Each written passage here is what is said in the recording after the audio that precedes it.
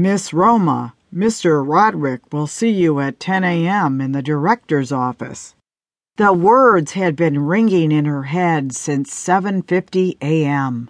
The moment she entered the school campus, Roshan, the office assistant, came running to remind her of the meeting with the boss and that she should not be late under any circumstance. Roma knew Jacob Sir was out of the country and wondered which Mr. Roderick was going to meet her, and for what reason.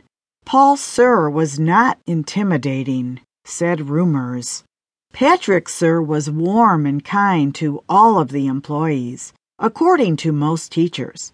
Tim and Wilson Sirs rarely met the staff, and Simon Sir ripped people apart.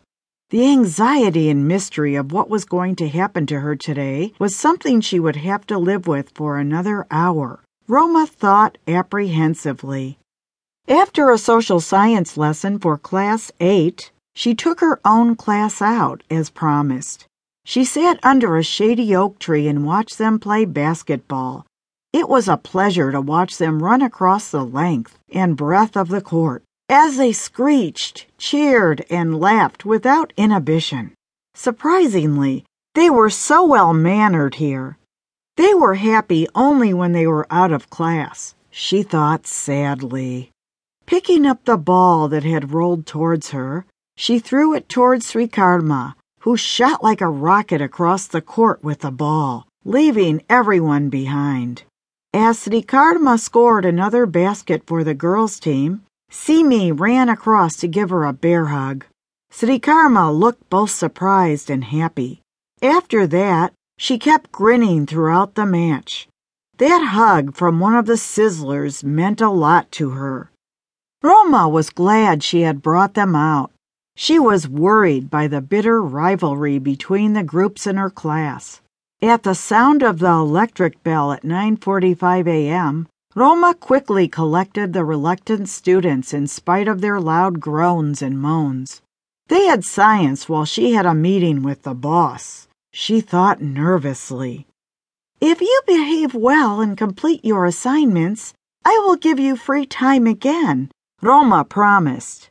Roma nervously paced the beige-carpeted corridor outside the director's office.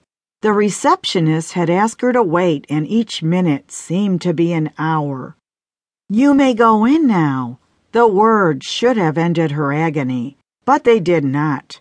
She felt even more agitated on learning that it was Simon Sir who wanted to see her, along with Mr. Paul. In a mounting state of apprehension, Roma walked through the polished oak-paneled door, only to stumble over the upturned corner of the carpet. Although she managed to steady herself, the dramatic entry killed whatever courage she had gathered. "So, you were honest in your resume, Roma," said the man sitting across the room at the large rectangle table. "I beg your pardon, sir?"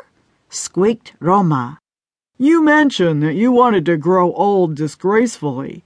Well, I'm sure you won't have to work very hard at that if you keep falling and stumbling about like this," the man mocked. "Please come in, Roma, and take a seat." The other man spoke in a friendly voice. Counting from 1 to 10, Roma walked over the beige carpet, praying desperately for strength. She sat down, facing both the men in their dark suits. "Good morning, Simon, sir. Paul, sir," she whispered, wondering who was who. "The rude fellow would have to be Simon, sir," she thought.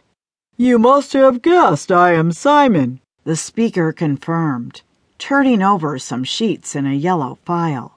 "Yes, sir," Roma stammered, looking guilty when the man raised one eyebrow in enquiry. "And I am Paul, Roma. How do you do?"